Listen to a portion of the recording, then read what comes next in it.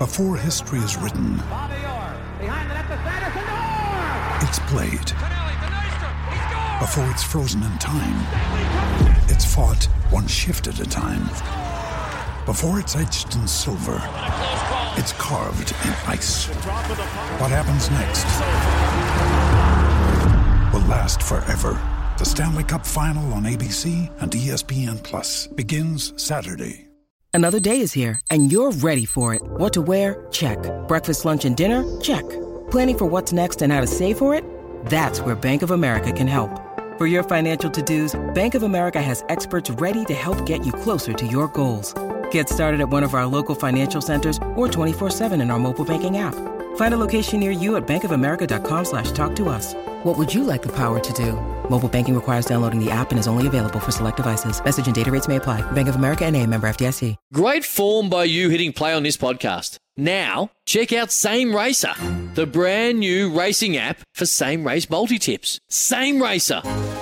Download from the App Store and Google Play. Powered by Bluebet. Gamble responsibly. Call 1-800-858-858. Besides the screen you spent most of your time staring at this week, chances are you were also captivated by a big screen video installation. From billboards to scoreboards, we inform and entertain audiences with our big screen solutions. Visit bigscreenvideo.com.au to see how BSV can bring your space to life. Now give us a call. Yes, the callers have called. Mark from Tauranga, he loves opening up the bat. Marky Mark, morning to you, brother. Morning, Marky. How are you, boys? Hey, good, thanks, mate. How you doing? Bloody good. Nice day up here in Tauranga today. So, Got the guns out. Wouldn't expect. always got the guns out. You've already been to the gym. Good man. Good man. All right, good luck today, mate. Question number 1.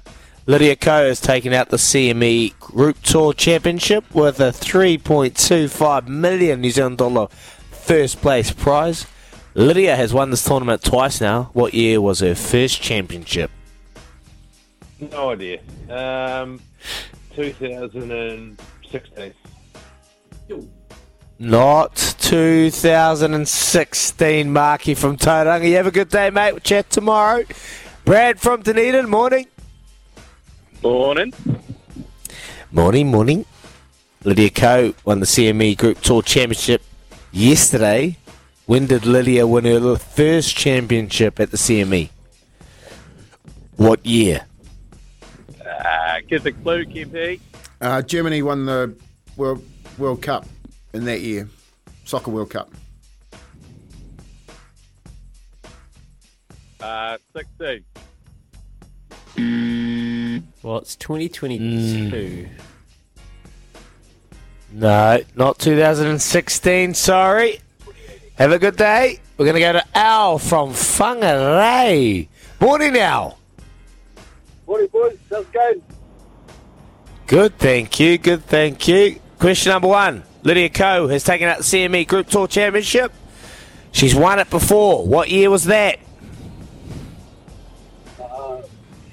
2018. Ooh, 2018 is incorrect, sorry.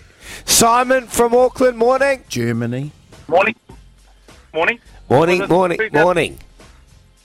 you going, boys? Was it Said- 2014? 2014 is correct. Well done, Si. Question number 2. Novak Djokovic has equalled the record for the most amount of ATP final wins. Which other tennis players has he equalled with?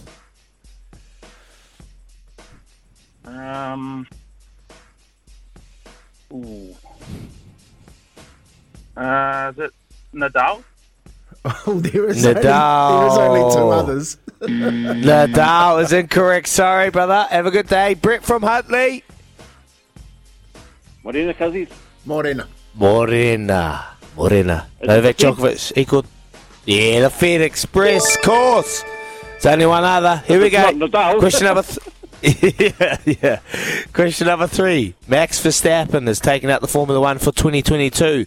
Who finished in 2nd and 3rd as runner-up, Tim? Runners up. Charles Leclerc. The King. Yep. And another And?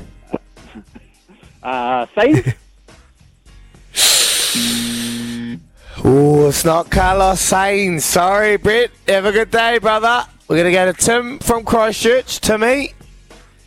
How are you, Izzy? Good, thank you, brother. Good to hear your voice. Not as rich as you, Timmy. Yeah. Got to thank you for that one, Daggy. You weren't there yesterday. I turned that $50 bonus bet into $750 by putting it on the draw for the All Blacks.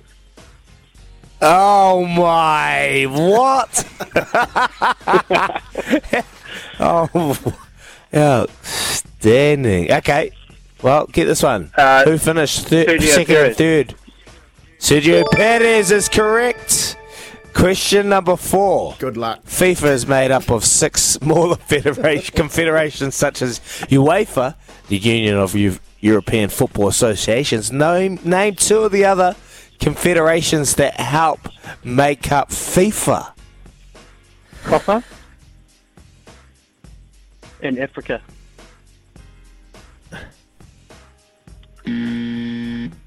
Sorry, Timmy.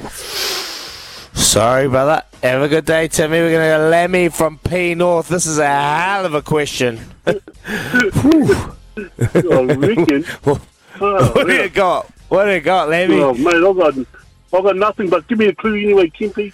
Oh, no. Okay. Well, the African... We want to hear this clue. If you watch the Netflix FIFA Uncovered, you'll get it. It's the African nations put together, so I'll give you the first 2 syllables in the African nations called conquer and something at the end of it. And you get to something at the end of it, and that's 2 nations, so we'll give it to you. So it's conquer who? Conquer... Cup? Yeah. Oh, really? Oh, sorry. How good. So, are we moving on? Is that both of them? Yeah, because CAF is the other one. Pay it. Yeah. Well done. AFC, Christian, CAF, CONCACAF, CONMEBOL, and OFC with Oceania. That's a tough question. That is the toughest ever. Oh, question number 5. I bet you won't get this one. Kane Williamson will miss out on action against India and Napier tonight as he deals with an injury. What year did he make his ODI debut? Oh, yeah. 2011. Oh, really? What? Did you guess that? Yeah, I guessed that, brother, because 11 is my lucky number, so there you go. There you go. It's meant to be. You're awesome, Kippy and Louis. Oh, no, that's you. No, awesome, guys. Get out of here, Palmy North. See you later. Hang up on P naughty. P naughty, Lammy acting up as always. 2011, absolute Hail Mary. 6.5 away from 7. Speaking of Hail Marys, football's coming home to Amsterdam. Get up, the Netherlands. The best sweep draw I'll ever have, apart from last time I had Croatia and they took me to the final. I'm going back to the final, boys, because they're 1-0 up over Senegal. So I'm absolutely loving it. And we'll let you know how that finishes up after this. It's SCNZ. Super Rugby, Aupiki right now. How good is women's rugby at the moment? Fresh off an all-inspiring Women's Rugby World Cup. The momentum for the passion for women's rugby has kept rolling with the Super Rugby Aupiki squads announced yesterday for the 5-week competition started in February. There are 26 World Cup winning Black Ferns who have been named, although some star power will be missing due to Sevens commitments at the same time. Chris Lindrum is NZR's General Manager of Professional Rugby and Performance, and he's with us now. Morning, Chris. Brenda, Izzy, how are you, mate? Good, thank you, mate. Ripping into some sport, and rugby is at the top of everyone's minds. I spoke to you yesterday in the lounge, and mate, the success it's been awesome. How palpable is the zest and passion for women's rugby game inside NZR at the moment? Does it match that of the public's? Oh, mate, it absolutely does. I'm just immensely proud, and I know everyone in the organisation is. It was 6 weeks like no other, but a lot of us have been on the journey with the Black Ferns for a lot longer period of time, and it was a program that had some challenges earlier in the year, and the resilience and strength of the players and just the exceptional talent and drive that they showed, at the end, it was just fantastic. And how good were those final 2 weeks, mate? Unbelievable rugby. Yeah, they were outstanding, Chris. Hey, just on the debut season, what developments have you made from that debut season to the Super Rugby Aupiki competition? Yeah, well, it was a pretty challenging start, Kempy, last year, obviously, because we were right in the middle of, this year, last season, I suppose. We were right in the middle of that Omicron outbreak, and we ended up having to, if you remember, move all the teams to Taupo and play everything behind closed doors. So we were really proud of the start, but we didn't really get a fair crack at the competition the way we want it to look. And this year, this coming season, we do get that chance. And so, mate, that's the number one thing, is you're actually going to see crowds there and the competition go around the country. There's a few double headers with the men's Super Rugby Pacific. There's also some games at bespoke smaller venues, which is going to be exciting. I think we kick off in Horowhenua Kapiti, which is pretty cool for that part of the country. And then in terms of the competition itself, we've extended it slightly. So every team is guaranteed 5 games in the competition. There's a full round robin, everyone plays everyone, and then there'll be a week of semis and a week of finals. Mate, since obviously the success over the last month, so proud of how New Zealand really embraced the game of rugby, and I know World Rugby will be really appreciative of what they were able to do. 42,000 at their final at Eden Park. Have you noticed a real increase of people wanting to be a part of the women's game? Have you been approached from an NZR perspective from companies? Have you noticed the brand growing from what the last 4 weeks or 8 weeks has been able to do for the game? And will we see some increase in the investment into women's rugby?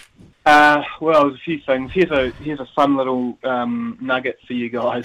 This time last year, we'd never ticketed a standalone women's rugby event, right? It had always just been roll up and watch it like your club game. And then here we are talking about 42,000 people at Eden Park for the World Cup final. So that's an incredible amount of growth in 12 months. Will we see more investment? Yeah, we've had really good support from our big sponsors around the Black Ferns. I'm sure we're going to see more. I'm absolutely sure we will. And certainly not just the sponsor revenue, but New Zealand Rugby's revenue. What are we going to do for the women's game? Obviously, it's been a question that's been asked, and we're ramping up our investment in people and resource. We've got a lot of exciting announcements that will come over the next few weeks and months. As great as this last 6 weeks was, we're certainly not fooling ourselves that we're there. There's heaps of work to do to make the women's game even better than we've seen during the World Cup, and we're absolutely committed to doing that work. Yeah. Hey, Chris, just on that, the market, definitely a market for the women's game, as you're talking about, not just here at Eden Park, but when they took it on the road too, they had decent crowds. You've got 26 Black Ferns and also 28 rookies that come into the competition next year. Do you think there will be a sharp rise in the way that the game's played next year? I think so. I mean, if you look at the 26 Black Ferns returning, for example, they're coming off their first real 12-month period where they were able to completely prioritise their rugby, spend more time learning about the game, focusing on their skills, their conditioning, and so on. And we're going to get more focused and better about how we deliver for all of those players that are playing Super Rugby Aupiki in terms of their training environments.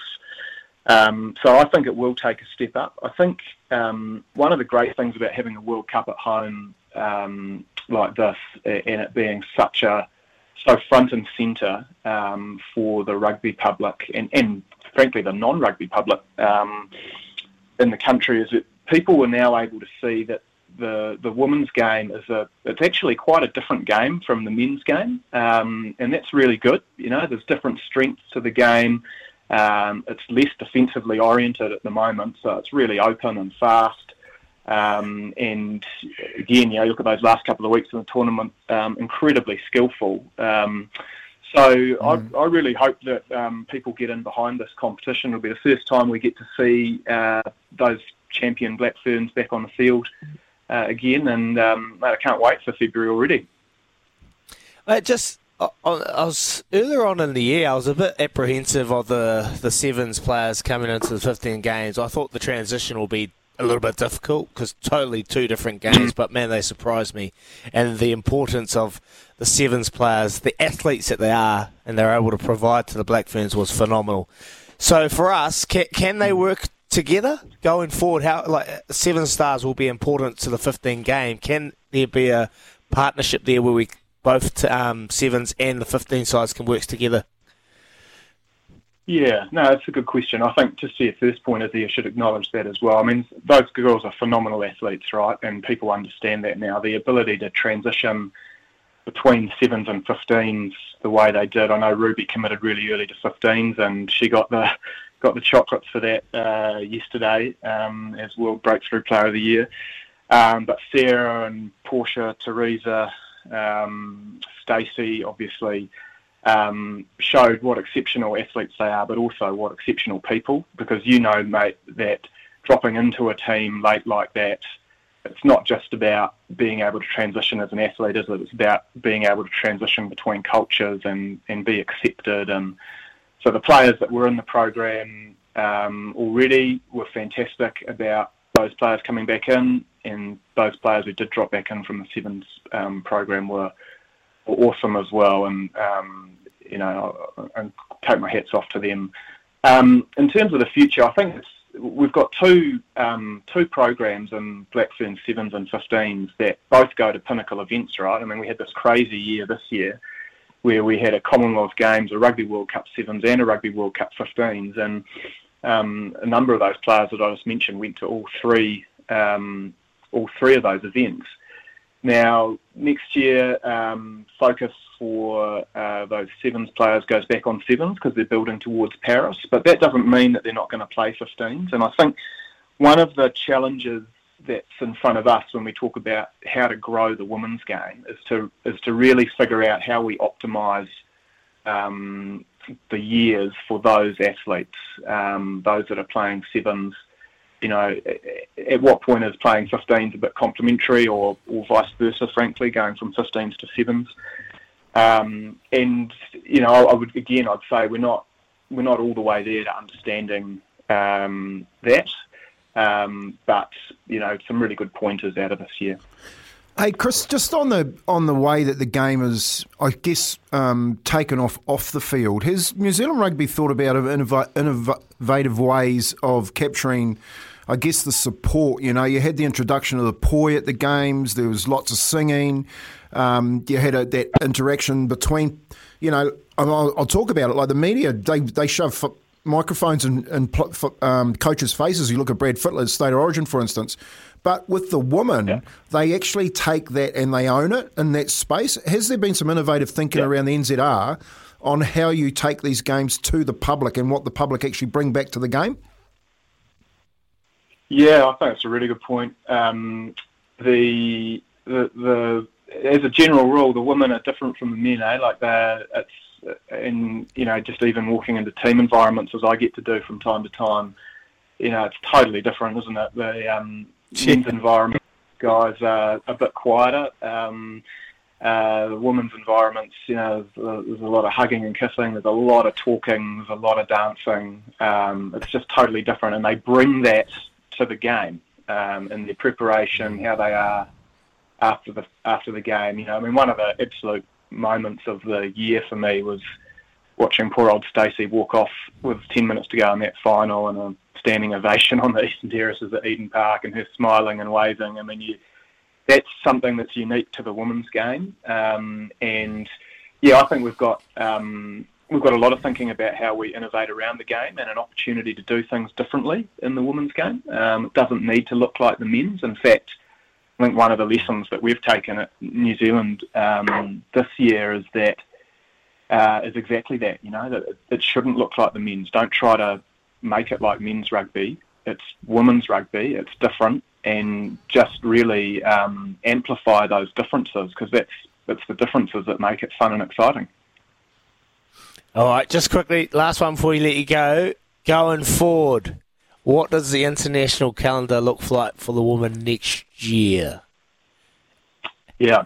Well, next year, no, mate. I've got a good answer for you, because I think in over history in the women's game, this has been a real challenge, right? Like people bemoan the lack of investment in the game, and that's a fair thing, a fair comment if you have bemoaned it. But the reality is we've never been able to show to sponsors a consistent schedule for the Black Ferns. They're going to play in this series and they're going to play in that series, and hopefully 2023 is the year that all changes. We should have another Pacific 4 tournament in the sort of probably the second quarter of the year, and then the big tournament hopefully is what we're referring to as WXV, or Women's 15's International Nations Tournament, which should happen towards the end of the year, where you'll see the world's best nations, the top 6, 3 from the north and 3 from the south, playing against each other in one venue.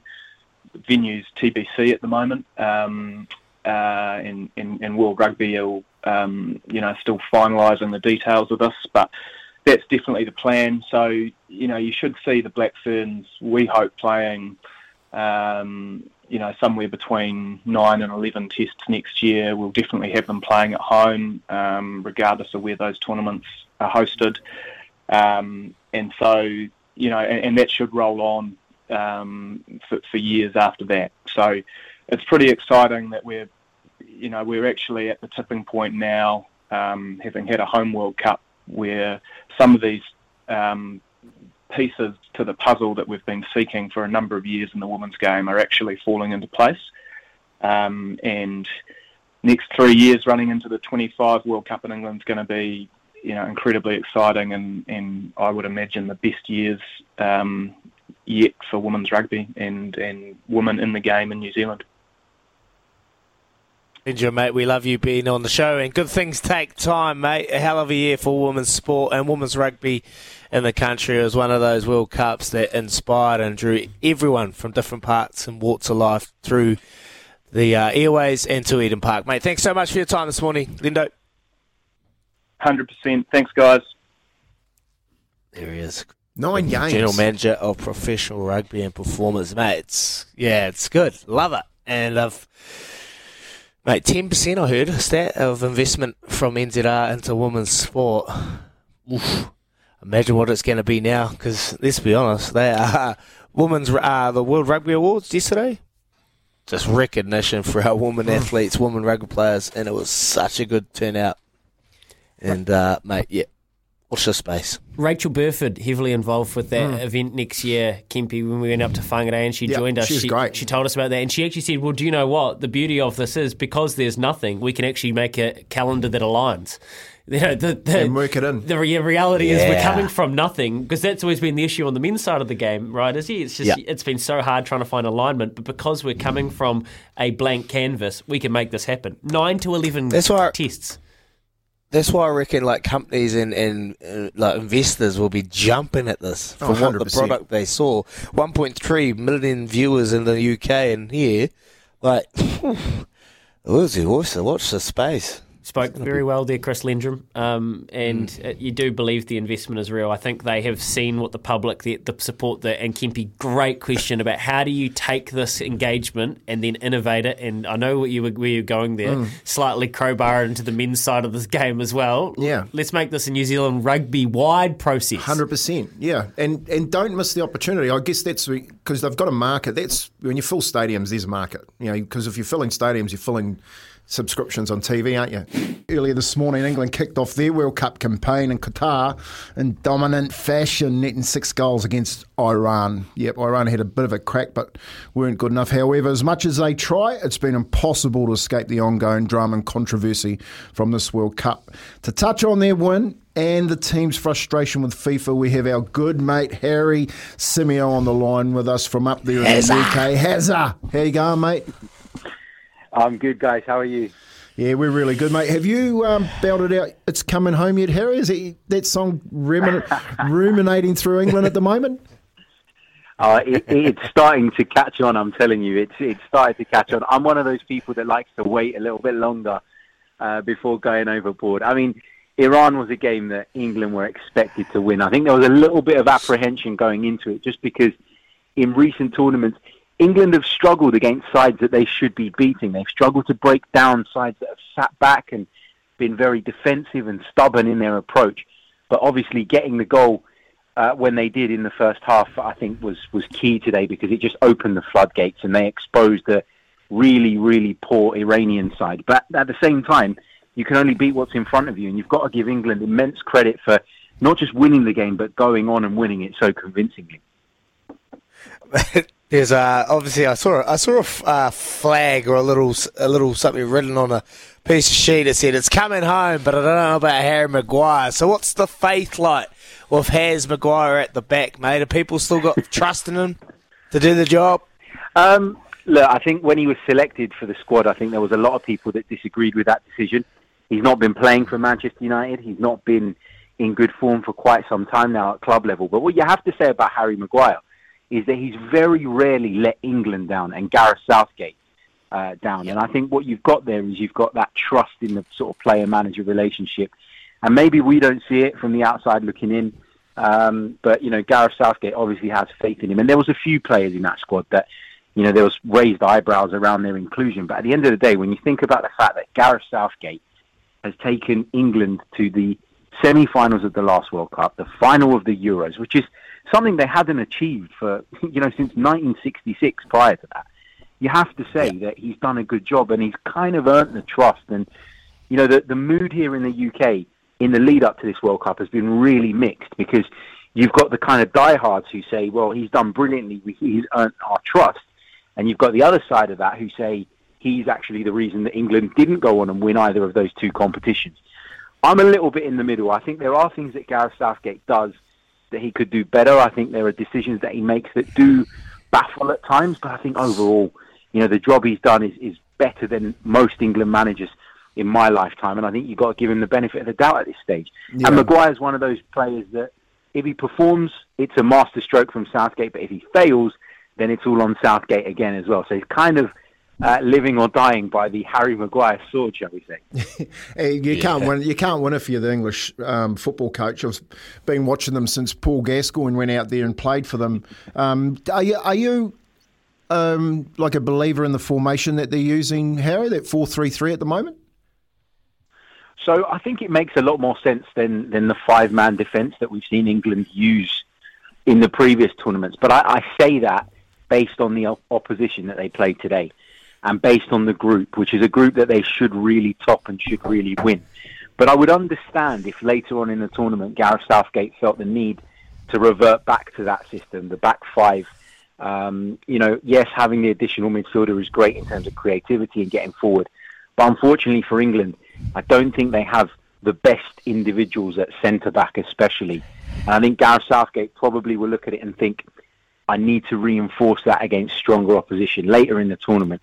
If you play the Brazils, the Argentinas, the Frances, you're going to need that extra strength in the middle of the park. So I think the formation he went with today worked and is the right thing for now.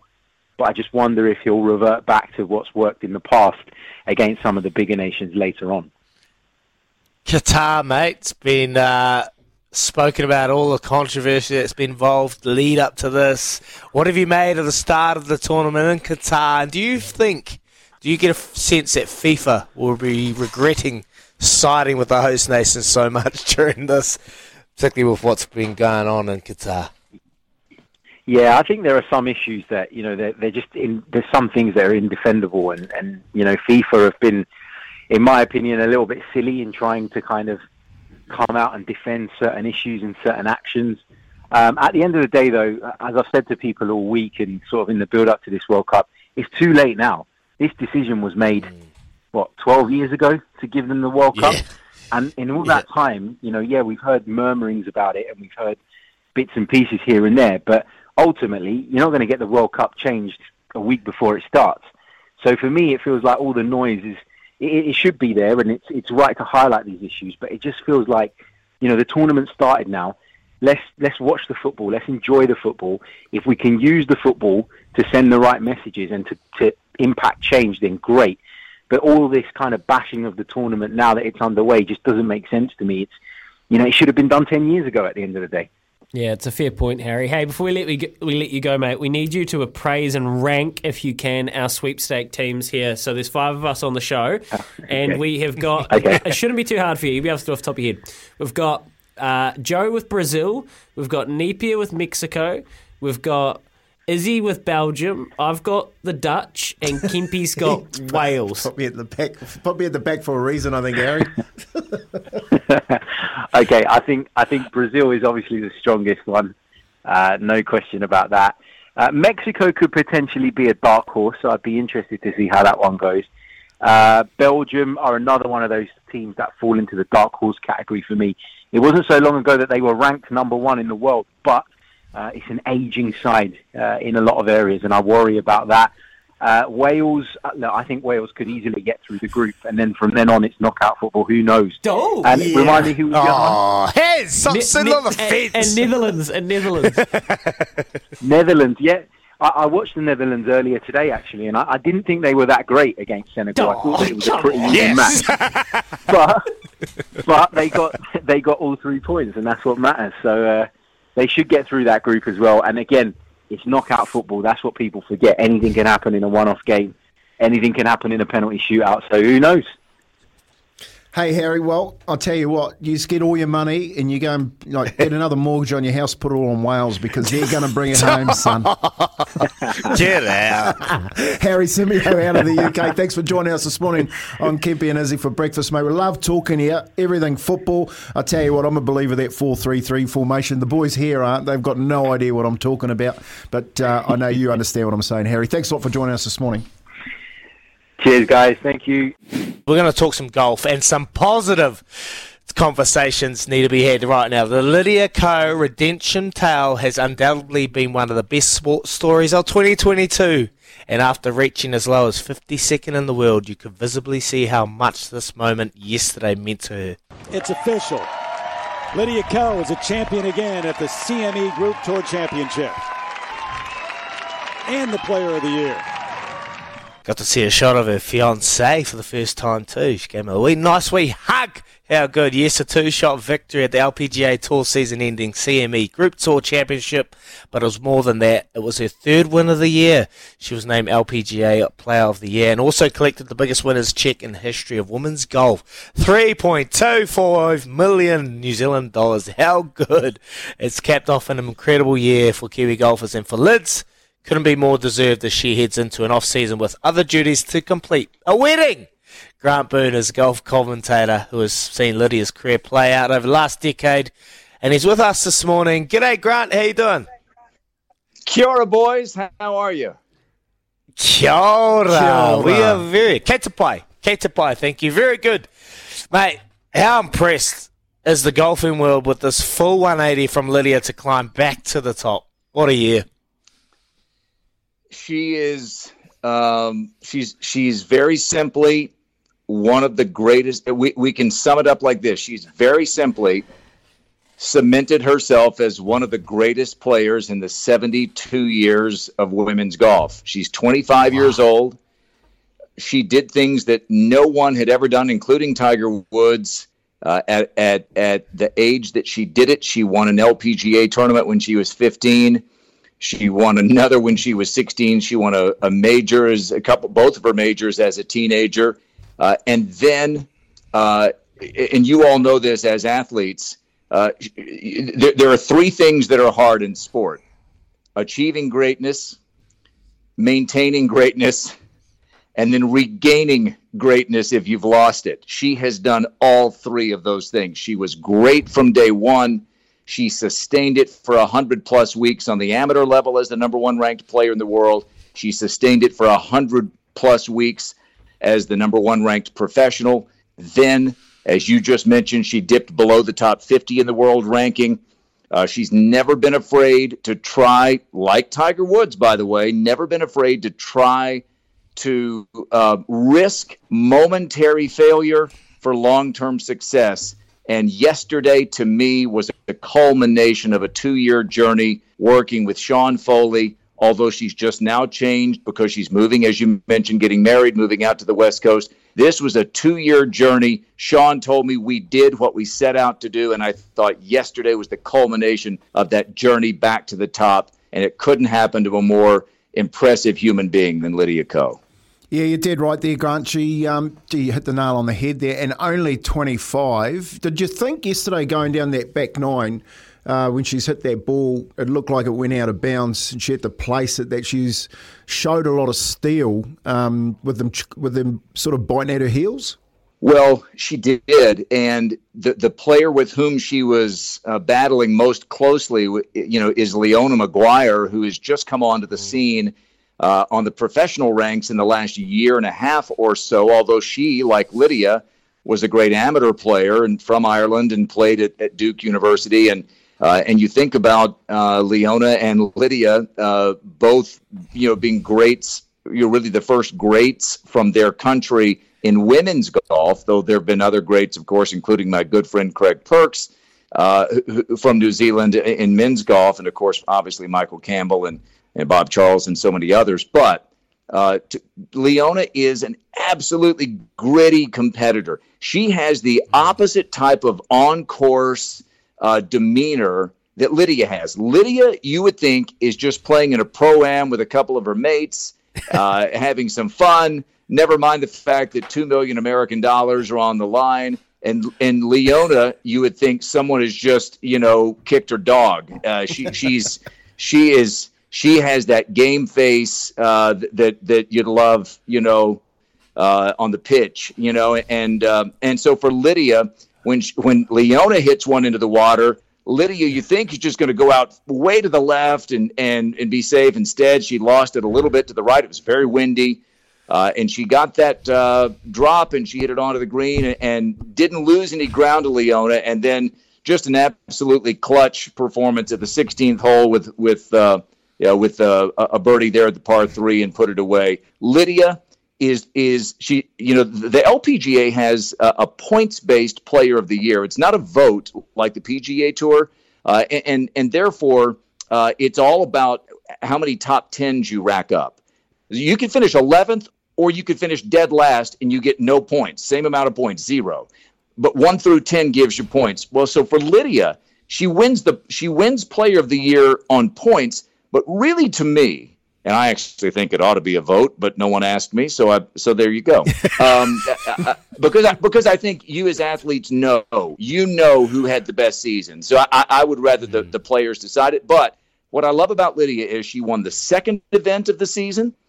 She won the third to last and last event of the season. And she had a dozen top 10s in between. She was great from start to finish. She deserved it absolutely. She was the best player on tour this year. Oh, man, I just love listening to you talk. Can you just keep going? Isn't it exciting? I'm telling you, she is such a delight. And you all know what it's like. I mean, when you've been great and then all of a sudden things don't go great, it can really mess with an athlete's head. And she was resilient. Her attitude never dipped. She is confident. She is strong. She's mighty.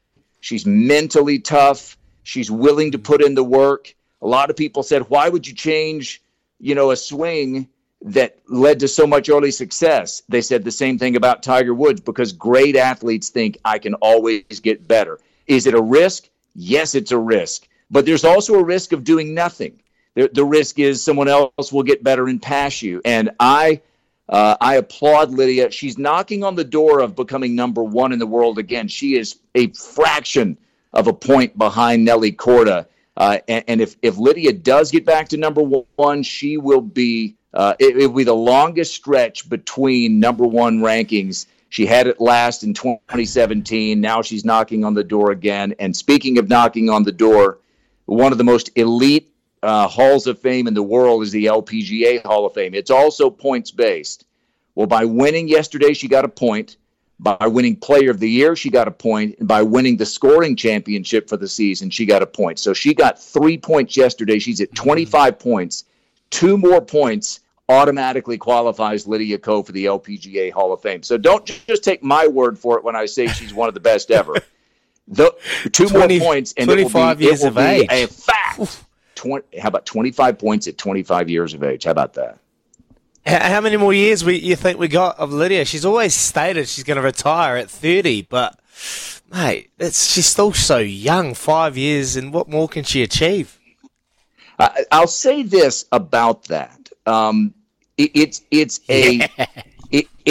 an old 25, if you know what I mean. And you all know as competitors, it's when you have been grinding so hard for so long, and you're Lydia, who has been in the spotlight since before she, could even legally drive a car in the United States.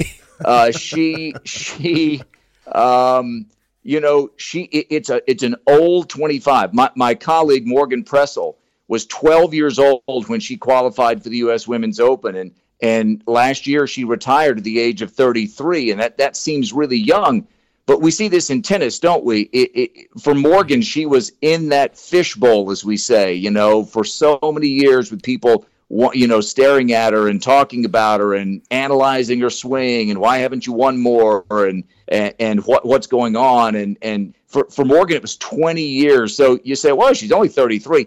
Yeah, but it's 20 years in the spotlight. For Lydia, we're talking a dozen years now under intense scrutiny from New Zealand with you all, from Korea, where she was born and still has family, from the United States, from all over the world. She has been an absolute icon and a flag bearer for women's golf and in sport largely around the world. And so I think we'll see her for another year or two. Let's see what marriage does for Lydia. She's going to get married next month. I do know this. This is something that women have to think of that men don't. If you want to start a family, for guys, it's like, okay, I missed this tournament, but now I'm back next week. Or, hey, my wife's okay, I'll zip in and play the tournament on Thursday morning. For women, it's you're having to make a decision like Annika Sorenstam, Lorena Ochoa, the greats. They decided, I want to have a family, so I'm stopping. I'm going to stop for good. Others tried to come back, like Julie Inkster and my longtime colleague Judy Rankin. They came back after they had a kid or kids, and Nancy Lopez won after that. You just have to make a decision, but it's a much tougher decision. We'll worry about kids later. Let's just get to the altar first for Lydia in June. Yeah. June is the husband, not the month. It's December, but June is her husband, her fiance. So I couldn't be happier for her. She's an absolute delight in every way. She's the best, and she's the best this year. Oh, still waiting for the invite. Did you get one? Did you get one, Grant? But I haven't been home, so it could be in the mail. And, hey, boys, how about this? What if we crash the wedding? That's been done before. Let's do How about it. if I meet you there? Do an OB. I'll meet you all there. Do our show live. Maybe they'll make a movie there, about Grant. us. The Wedding Crashers. Oh, that's already been done. Wedding Crashers 2. Oh, Grant, mate, I could listen to you all day. That voice is so synonymous with the biggest golfing events around the world. We appreciate your time, Grant Boone, talking about our girl, Lydia Ko. Oh, we're so proud of her, and I've got to know her over the last couple of years. She's an absolute champion, and, her success will live on for a very, very long time. Thank you so much for your time, Grant. Great to talk to all of you. Here's some tips for maintaining your Trex deck. Occasionally wash it with some soapy water or a pressure cleaner. Trex composite decking is low maintenance. and won't fade, splinter or warp. Trex, the world's #1 decking brand.